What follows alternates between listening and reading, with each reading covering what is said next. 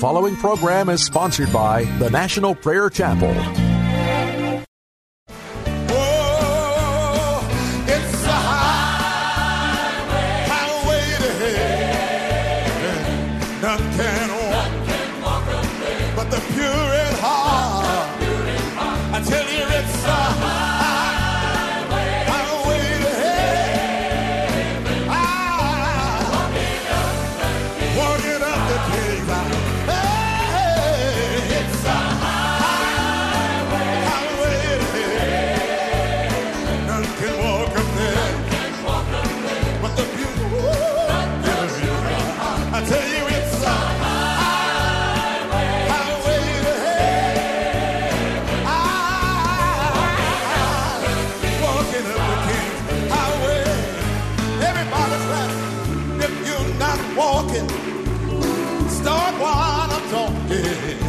Walking up the King's Highway.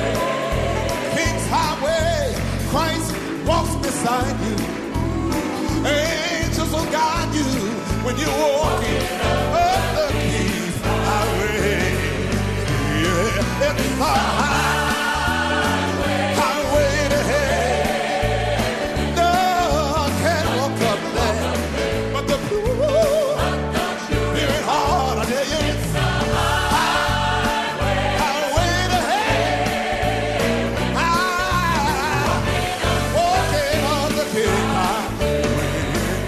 one more thing, my way gets brighter, my load gets lighter, 'cause I'm walking up the King's Highway. Oh, and you'll be confessing there is a blessing when you walk up the King's Highway. Oh, it's the highway to hell. It's the highway to hell. None can walk up but the pure in heart. I tell you, it's a highway to heaven. Walking up the, give me a wave now. It's a highway. Give me a wave. No one can walk up there but the pure. It's a highway to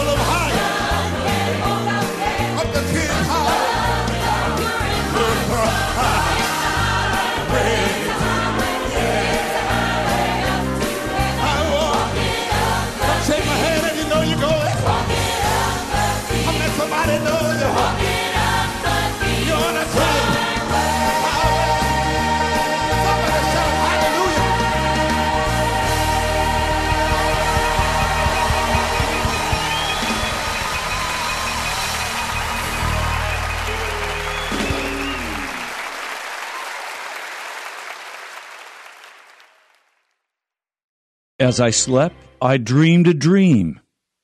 And in this dream, I saw a man clothed in rags, standing in a place with his face turned away from his house. He had a book in his hand and a heavy burden upon his back.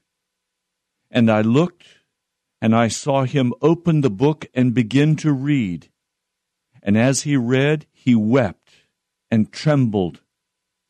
Not being able to contain himself, he cried out in a loud voice, "What shall I do?" So begins this wonderful book, The Pilgrim's Progress, From This World to That Which Is to Come.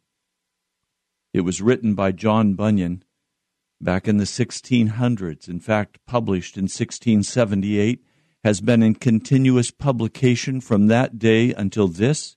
It is second only to the Bible in popularity through the years. In recent years, however, we've pretty much forgotten about Pilgrim's Progress. I believe it's time we go back to those solid principles that John Bunyan outlined so eloquently in this allegory. I'm reading to you from a volume edited by C.J. Lovick. I'm reading it by permission of Crossway Publishers. When I consider this volume, it becomes very clear that it is utterly impossible to be serious about the journey toward heaven if one has never felt a burden of sin. The burden of sin only comes into a person's life when they hear and comprehend the grave danger they are in as they live in this world. That's why when John Bunyan was in prison being punished for preaching the gospel without a license, he struggled in his heart. How can I communicate this desperate need regarding the burden of sin? And he penned the words found in Pilgrim's Progress. The primary character was a man by the name of Graceless. And of course, Graceless became the pilgrim. He became Christian.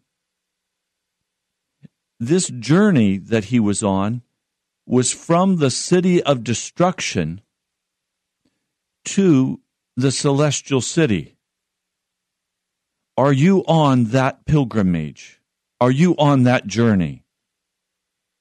The only way this journey can be successfully taken up is if you first have felt the burden of sin on your heart.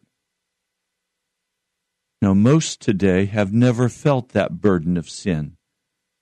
In fact, we've been taught today in the modern church that it's all right if you sin. All you need to do is confess the name of Jesus, say a few words of repentance, and you're assured at the modern church's altar that you are now saved and on your way to heaven.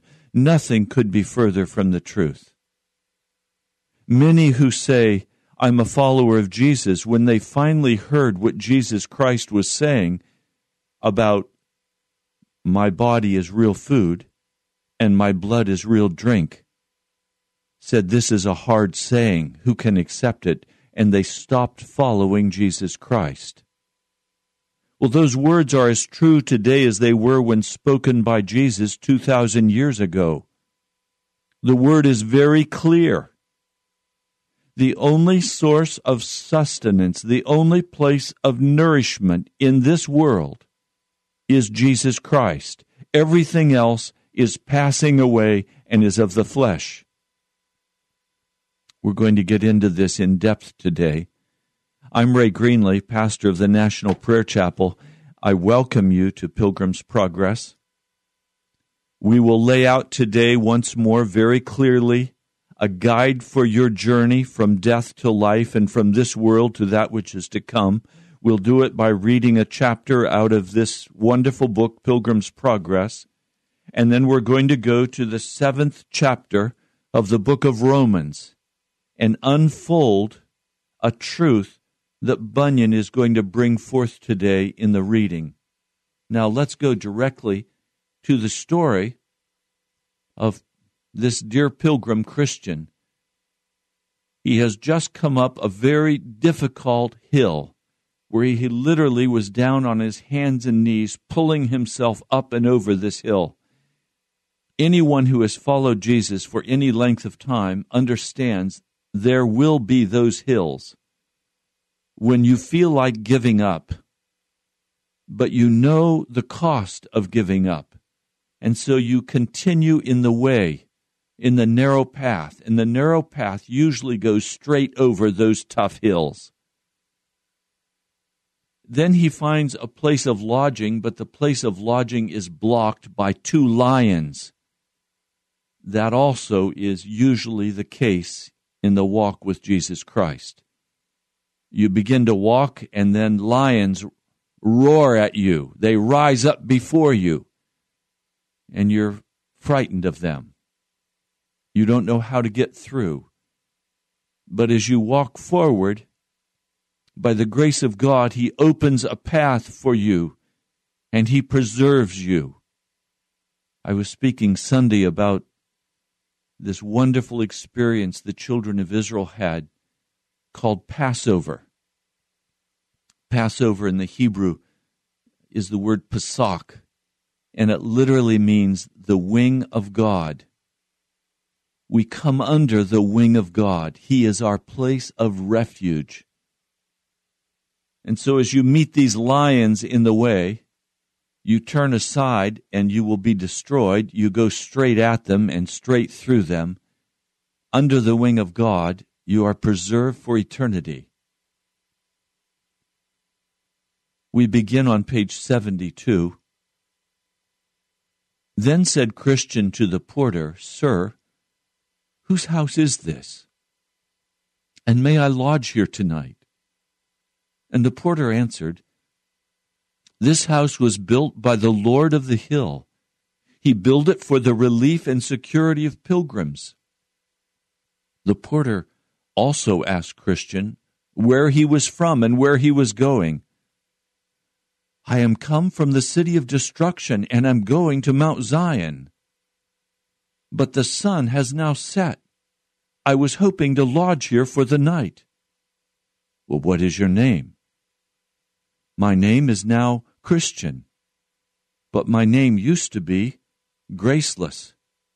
I came of the race of Japheth, whom God will persuade to dwell in the tents of Shem." "But why is it that you're so late?" the porter asked. "The sun has indeed set." Christian replied, "I would have been here sooner, but wretched man that I am, I slept in the arbor that stands on the hillside, and in my sleep I lost my scroll. I traveled without it to the brow of the hill, where I stretched and searched, but could not find it.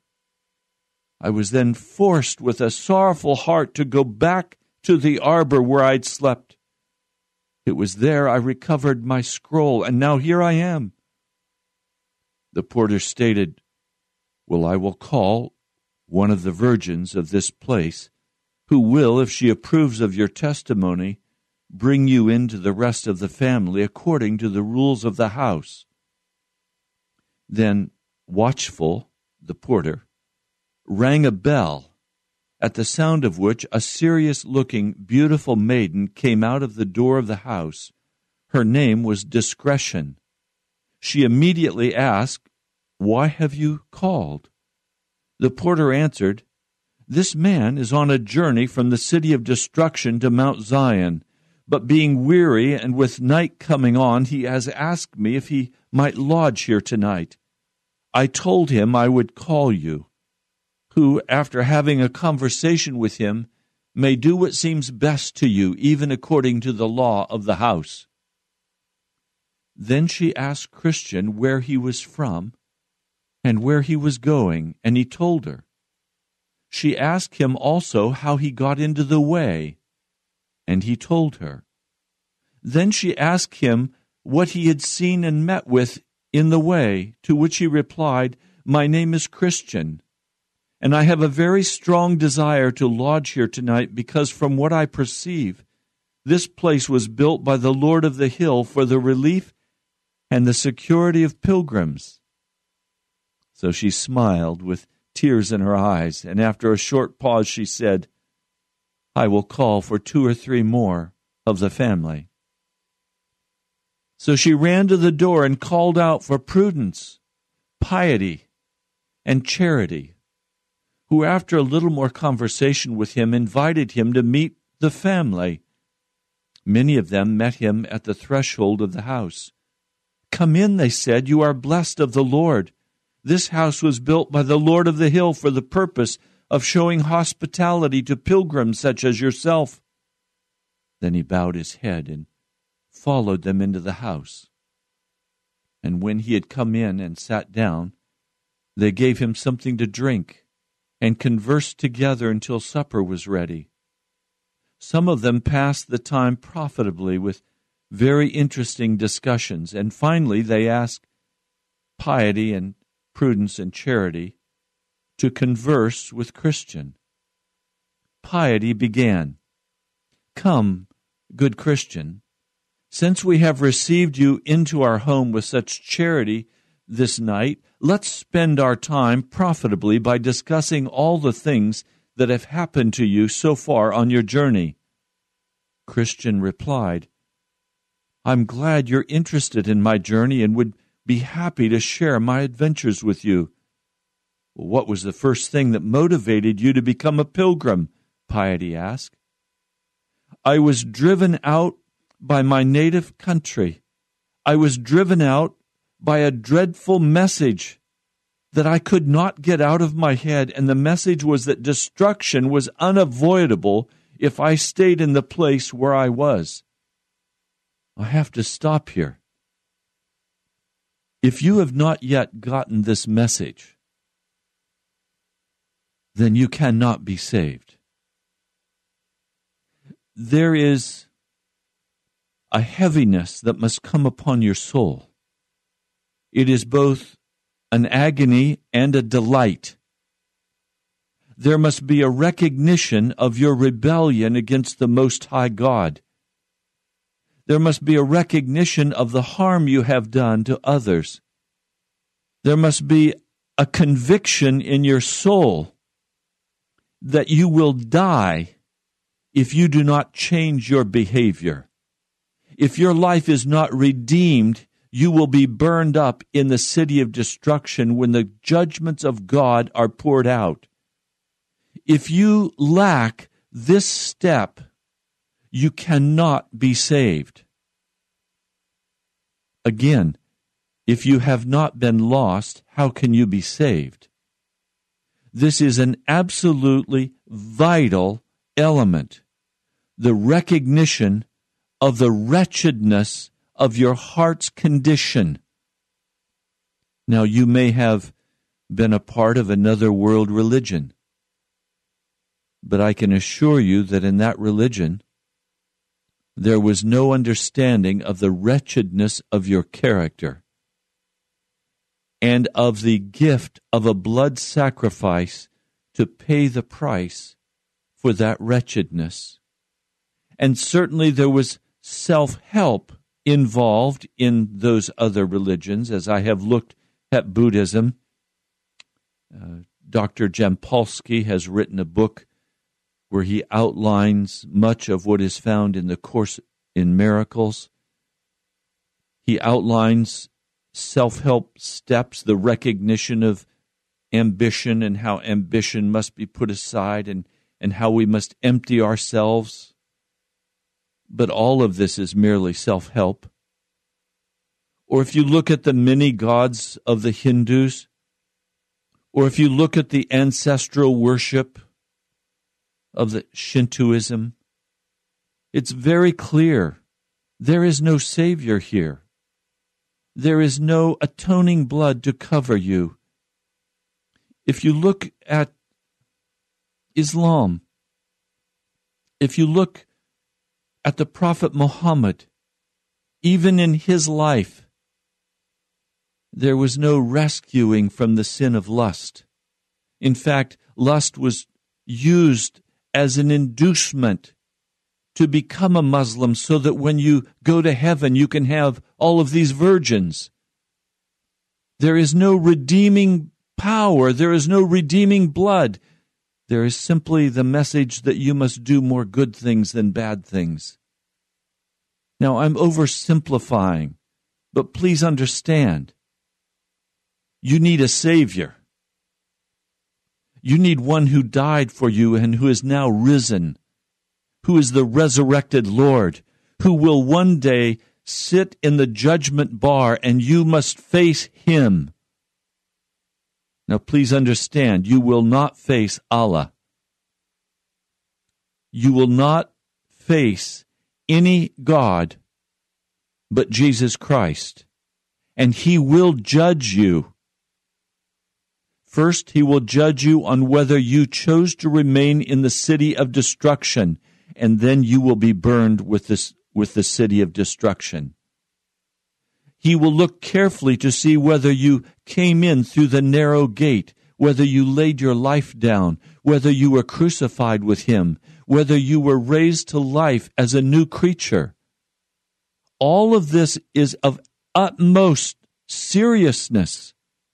And if you have not considered these issues, if you are going to the coffee house and having a coffee and a muffin, and you're going to work, and you're going to the clubs, and you're reaching out and caring about people, and you're living just a wonderful American life, you cannot be saved.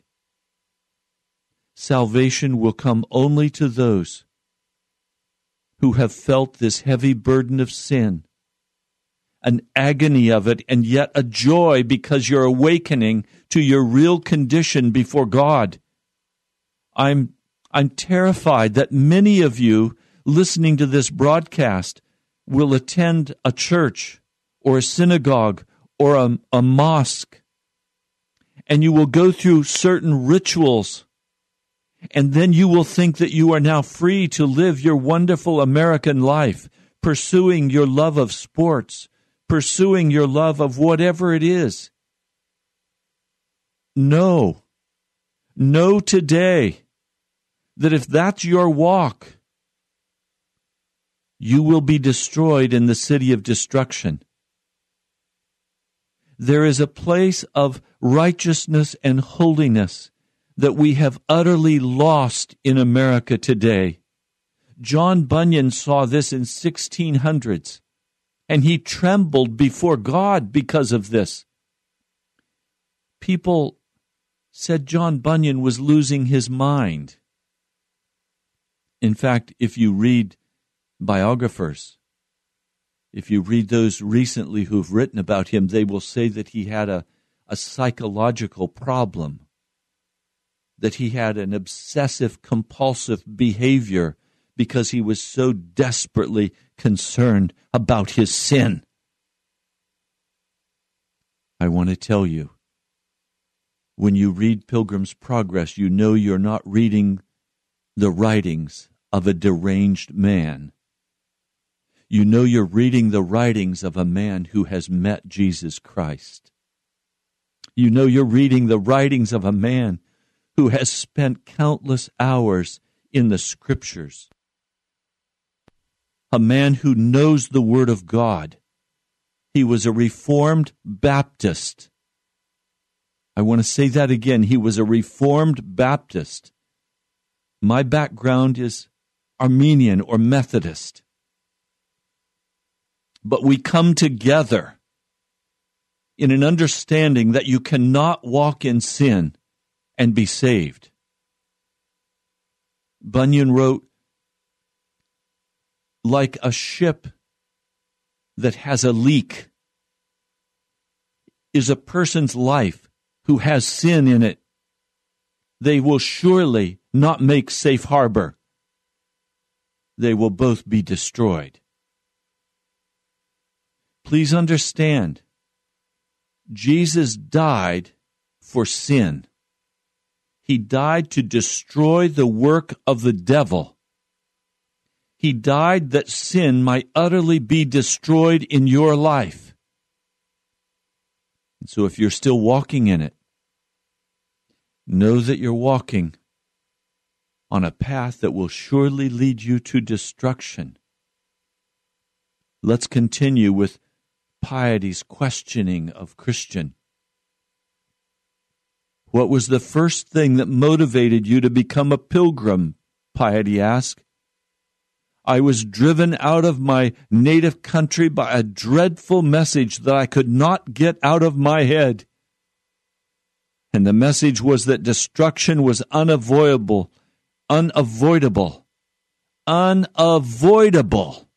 if I stayed in that place where I was. But how did it happen that you came out of your country by this way? It was God. It was as if He led me. I was under the fear of destruction. I did not know where to go. But I was approached by a man as I was trembling and weeping. His name was Evangelist. He directed me to the small sheep gate which, without his direction, I would never have found. And that put me on the way that led me directly to this house. If you please, I'm coming to you today as Evangelist. I'm coming to you and saying clearly, you can never find that small sheep gate until you are driven out of the city of destruction by terror of your sins. If you don't comprehend what I'm saying, you will be even as those men and women, boys and girls in Sodom and in Gomorrah. As they got up in the morning and they went about their daily tasks, they had their breakfast, they went about to their new building construction site, or they went about selling their sheep or their cattle. They were going and preparing for a wedding. Perhaps even the bride and groom were making their way to that place where they would be married, when suddenly the fire and brimstone of heaven fell in judgment upon Sodom and Gomorrah, and in a moment they were consumed in a holocaust of fire. This is what will happen again in the city of destruction. It is coming very soon. It is coming to Washington, D.C. very, very soon. And thousands, millions will lose their lives. Will you be one of those who has received their comfort and their heaven in the city of destruction? Or will you allow the Holy Spirit to quicken your heart, and will you turn to the Scriptures, and will you begin to read and allow the Holy Spirit to convict you of the bitterness, of the lying, of the cheating, of the jealousy, of the ambition, of the lust, of the pornography, of the adultery, of the fornication, of the uncleanness of your life? Will you allow the Holy Spirit to convict you? One precious woman said to me, she came to church, and I asked, why are you here? What brought you? She said, I have grown tired of my wicked life. I no longer want to wake up in the morning feeling dirty. I no longer want to walk in the wickedness of my heart. I can't stand it anymore. I must find Jesus. And oh, what a change in her expression now. She could very well be Piety, questioning someone coming now into the church, because by grace, her sins have been washed away. By grace, the sin has been removed from her life. Its power has been removed and destroyed and taken away. And now she walks pure before God. My phone number is 877-534-070780. I would love to have someone call right now and say to me, Pastor, I'm sick of my sin, and I want to live the kind of life you're talking about. I want to journey to that narrow gate. I want to be washed and made clean. I want the power of sin broken in my life. If that's you today, would you call right now? Would you say that? Would you let me pray with you? My phone number again is 877-534-0780. I know by way of the Spirit that many of you listening are convicted of your sin, but you're still trying to make a decision about what you're going to do. You may even be angry at some of the things I'm saying, and perhaps you've turned me off and now you've come back. I know that's been the experience of others. But in the Spirit, I know He's convicting you right now of your sin. Would you call? Would you confess that? Would you build a testimony that you are beginning your journey? Or if you're one who has been on this journey, you've been washed and you've been made clean, call and share the joy of that journey, the joy of waking in the morning with the sweetness of innocence in your heart, and the songs of joy that you lift up before the throne of God, because you're walking clean in Jesus today. 877-534-0780. I'm waiting for you. What would you like to do? What would you like to do? While I wait for you, I'm going to go back to Pilgrim's Progress. I'm Ray Greenlee, pastor of the National Prayer Chapel. And just way of invitation, we would very much enjoy having you come on Easter Sunday to the National Prayer Chapel and attend our worship service. We meet at 1:30 for prayer. 2 o'clock, we begin with praise and worship. We would enjoy having you join together with us. You can go to nationalprayerchapel.com, and there you can find directions for coming. Or you can call 703-672-1203 and leave a message if you don't have internet access and ask for directions, and I'll call you back and share with you how you can come. Again, 703-672-1203. Let's go back now to Piety's questions. How did it happen that you came out of your country by this way? It was as God would have it. I was under the fear of destruction. I did not know where to go, but by chance I was approached by a man as I was trembling and weeping. His name was Evangelist, and he directed me to the small sheep gate, which without his direction I would never have found, and that put me on the way that led me directly to this house. But how did you not come by the house of the interpreter? Oh, I came by his house, Christian went on, and while I was there I saw and heard things that I will remember forever. 3 things that were the most important.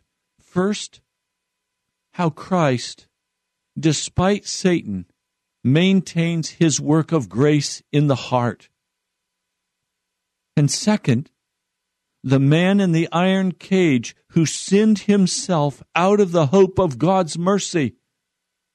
And finally, the dream of the man who thought in his sleep that the day of judgment had come.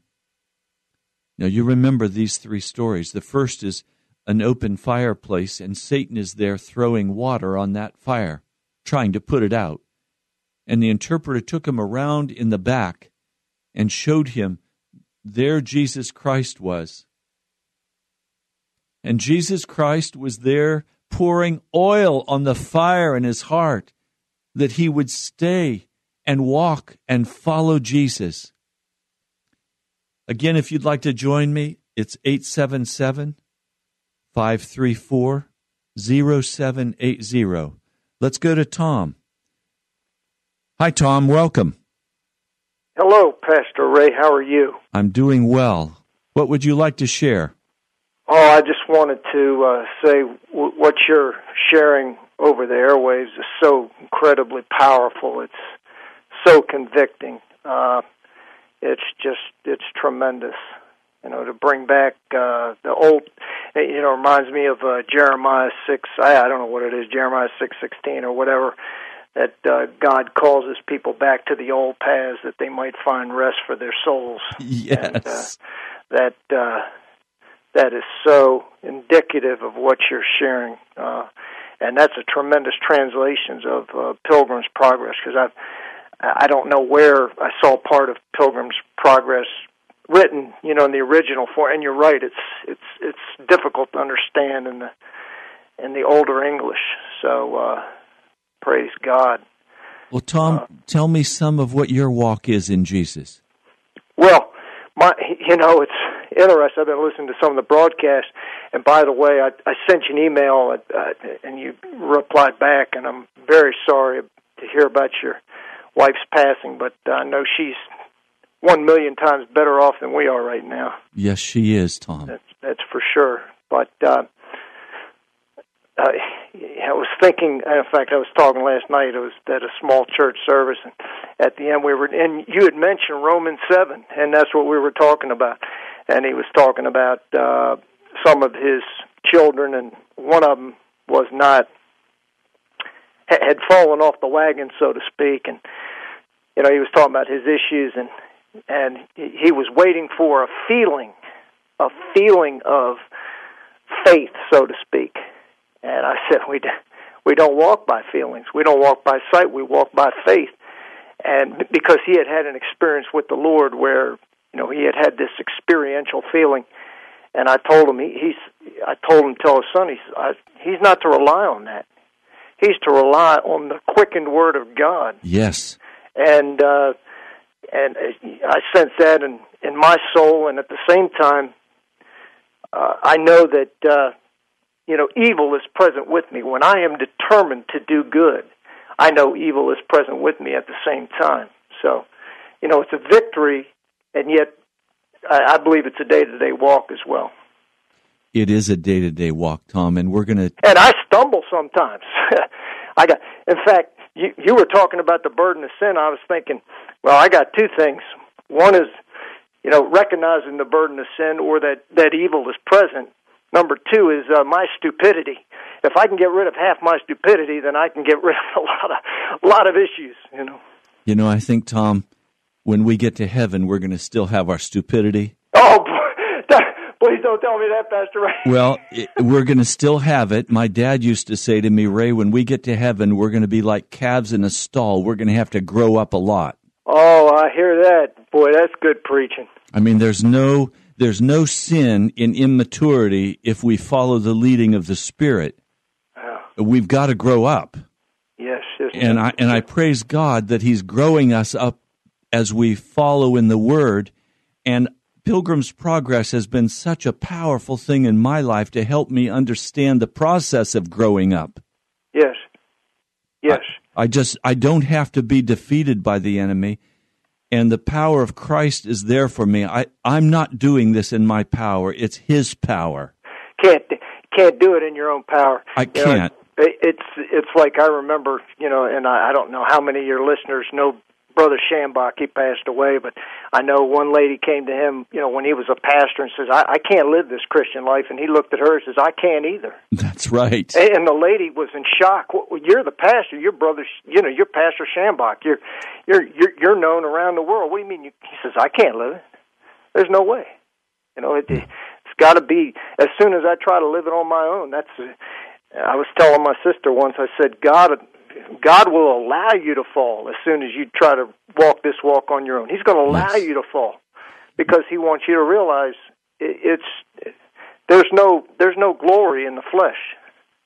And when we get to heaven, we're going to cast our crowns before the Lord and Master Jesus and say it was all his work that brought us there. Yes. He will be the one who will receive the glory and the honor. That's it. And I'm eager to be there, Tom. Amen. Well, thank you for your call. You're welcome. Bless you for your encouragement. Hey, we're going to be there soon. I'll never forget the one question I called when you were on the broadcast years ago, and I'm not talking about eschatology now, but I thought it was a great question. I don't know if you remember it or not, but you said on a scale of 1 to 10, if, and I stressed the word if the rapture were to happen today, where would you be on a scale of 1 to 10? I'll never forget that. Yes. That was powerful, and that's ministered to my life, so praise God. Thank you. I praise God for that. Tom, thank you for your call. All right. Thank you. That was a good one. 877-534-0780. Does your heart need to be encouraged in this walk? Let's go back, page 75, and this is C.J. Lovick, who is the one who has edited this version. It's a wonderful version. Let's go back now. Piety is questioning. Piety inquired, "Was that all you saw at the house of the interpreter?" Christian answered, "No. He took me to a stately palace where the people were dressed in gold, and it was here that I saw a brave man cut his way through the armed men who stood in the door to keep him out. Then he was invited to come in to eternal glory. Seeing these things enraptured my heart. I would have stayed at that good man's house for a year, but I knew I had to go. I had further to go to the celestial city." "And what else did you see in the way?" Piety wanted to know. "See, I went a little further, and I saw one who hung bleeding upon a tree, and the very sight of him made my burden fall off my back, for I had groaned under a very heavy burden, but then it fell off. It was a strange thing to see, and I have never seen anything like it before. And while I stood looking up at the one hanging on the cross, 3 shining ones came to me. One of them testified that my sins were forgiven. Another stripped me of my rags and gave me this coat that I'm wearing. The third gave me a mark that you see in my forehead and gave me this sealed scroll." And with that he plucked it out of his coat. Piety again asked, "But you saw more than this, did you not?" Christian continued, "The things that I have told you were the best, but there were some other things I saw. Namely, I saw 3 men, foolish, sloth, and presumption, lying asleep, a little out of the way, with irons upon their ankles. But do you think I could wake them? I also saw formality and hypocrisy come tumbling over the wall with a false pretense of going to Zion. But they were quickly lost, as I warned them that they would be. But they would not believe me. But the hardest thing I encountered was getting up this hill and then coming upon the lions. If it had not been for the good porter who stands at the gate, I think I might have retreated and abandoned my journey. But now I thank God I am here, and I thank you for receiving me." Then Prudence began to ask Christian some questions. "Do you ever think of the country you came from?" "Oh, yes," Christian replied, "but with much shame. With much shame. Honestly, if I had pleasant thoughts about the country from which I've come, I might have taken the opportunity to return. But I desire a better country, one that is heavenly." "Well, do you still carry some of the baggage from the place you escaped?" "Yes, but against my will. I still have within me some of the carnal thoughts that all my countrymen seem to have, as well as myself. And they were delighted with, but I'm not. Now all these things cause me to grieve. If I could master my own heart, I would choose never to think of these things again. But when I try only to think about those things that are best, those things that are the worst, creep back into my mind and behavior. Don't you find that sometimes you can defeat those evil things that at other times seem to defeat you?" Prudence suggested. "Well, yes, it happens. They're golden hours that I treasure. Can you remember the means by which you were able to defeat the evil desires and thoughts that assail you?" Christian said, "Yes. When I think about what I experienced at the cross, that will do it. When I look at the embroidered coat, that will do it. When I read the scroll that I carry in my coat, that will do it. And when my thoughts turn to the place to which I'm going, that will do it." Prudence inquired, "And what is it that makes you desirous to go to Mount Zion?" "Why, it is there that I hope to see alive my Savior who hung dead on the cross. It is there that I hope to be rid of all these things that to this day are still annoyance to me. They say in that place there's no death, and I will dwell there with the company that I like best. For to tell you the truth, I love him because he eased me of my burden. I am weary of my inward sickness. I desire to be where I will die no more with a company that will continually cry, 'Holy, holy, holy.'" Now, I'd like to go to the Scriptures, because John Bunyan only knew the Reformed faith. But I'd like to share with you Romans, the 7th chapter, and I'd like to call you to understand and have a different perspective, a different possibility. Now, I have to confess, I struggled with Romans, the 7th chapter, for many, many years. And it was not until I read carefully the teachings of John Wesley that the Lord, through the Spirit, opened my eyes so that I could understand these precious things being spoken of in this book of Romans, the 7th chapter. First, there are some principles that we must lay down, and we're not going to get through all of this today, but I'm going to do an introduction for you, and then tomorrow we will dive straight off into the book of Romans.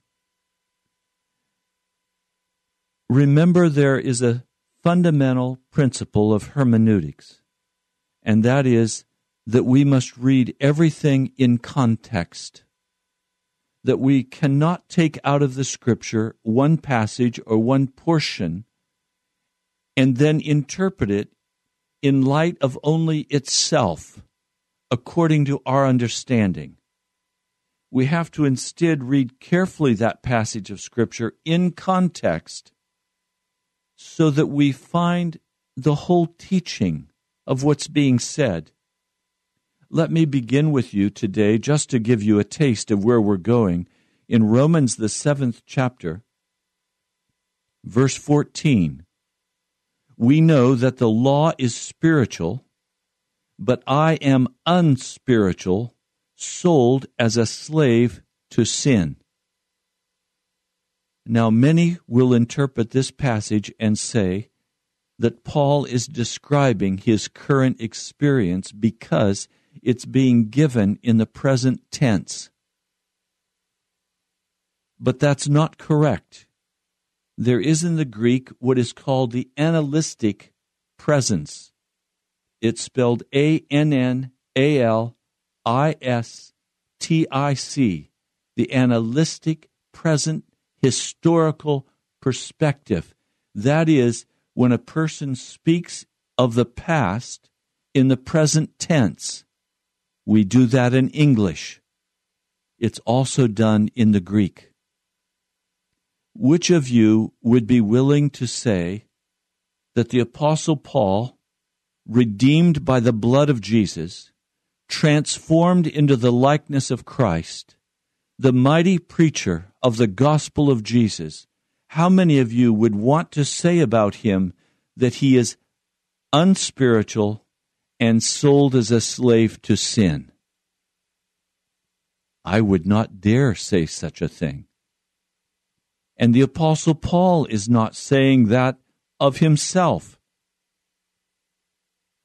He says then, I do not understand what I do. For what I want to do, I do not do, but what I hate to do.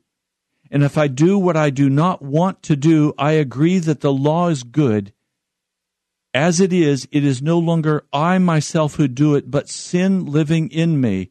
I know that nothing good lives in me.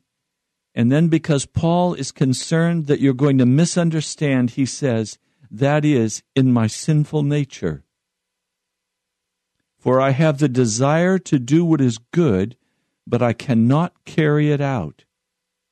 I want to propose to you that you read carefully the entire 7th chapter of Romans in preparation for tomorrow's broadcast. And I'm going to be showing you tomorrow as we walk through this that Paul is describing the condition of a lost and unsaved man. He is not describing the life of a Christian. Romans 8 is the description of the normal Christian life. Romans 7 is describing a man who has not yet been born again. He is not released from the bondage of sin. Any man or woman who has been born again is released from that bondage of sin. Almighty God, I ask that you would unveil this truth to these who are listening. I pray that your Spirit will move with conviction and open for them their eyes and their hearts. And I pray for the presence now of the Spirit to rest upon every listener in the name of Jesus Christ. Amen. I'll see you tomorrow. God bless you.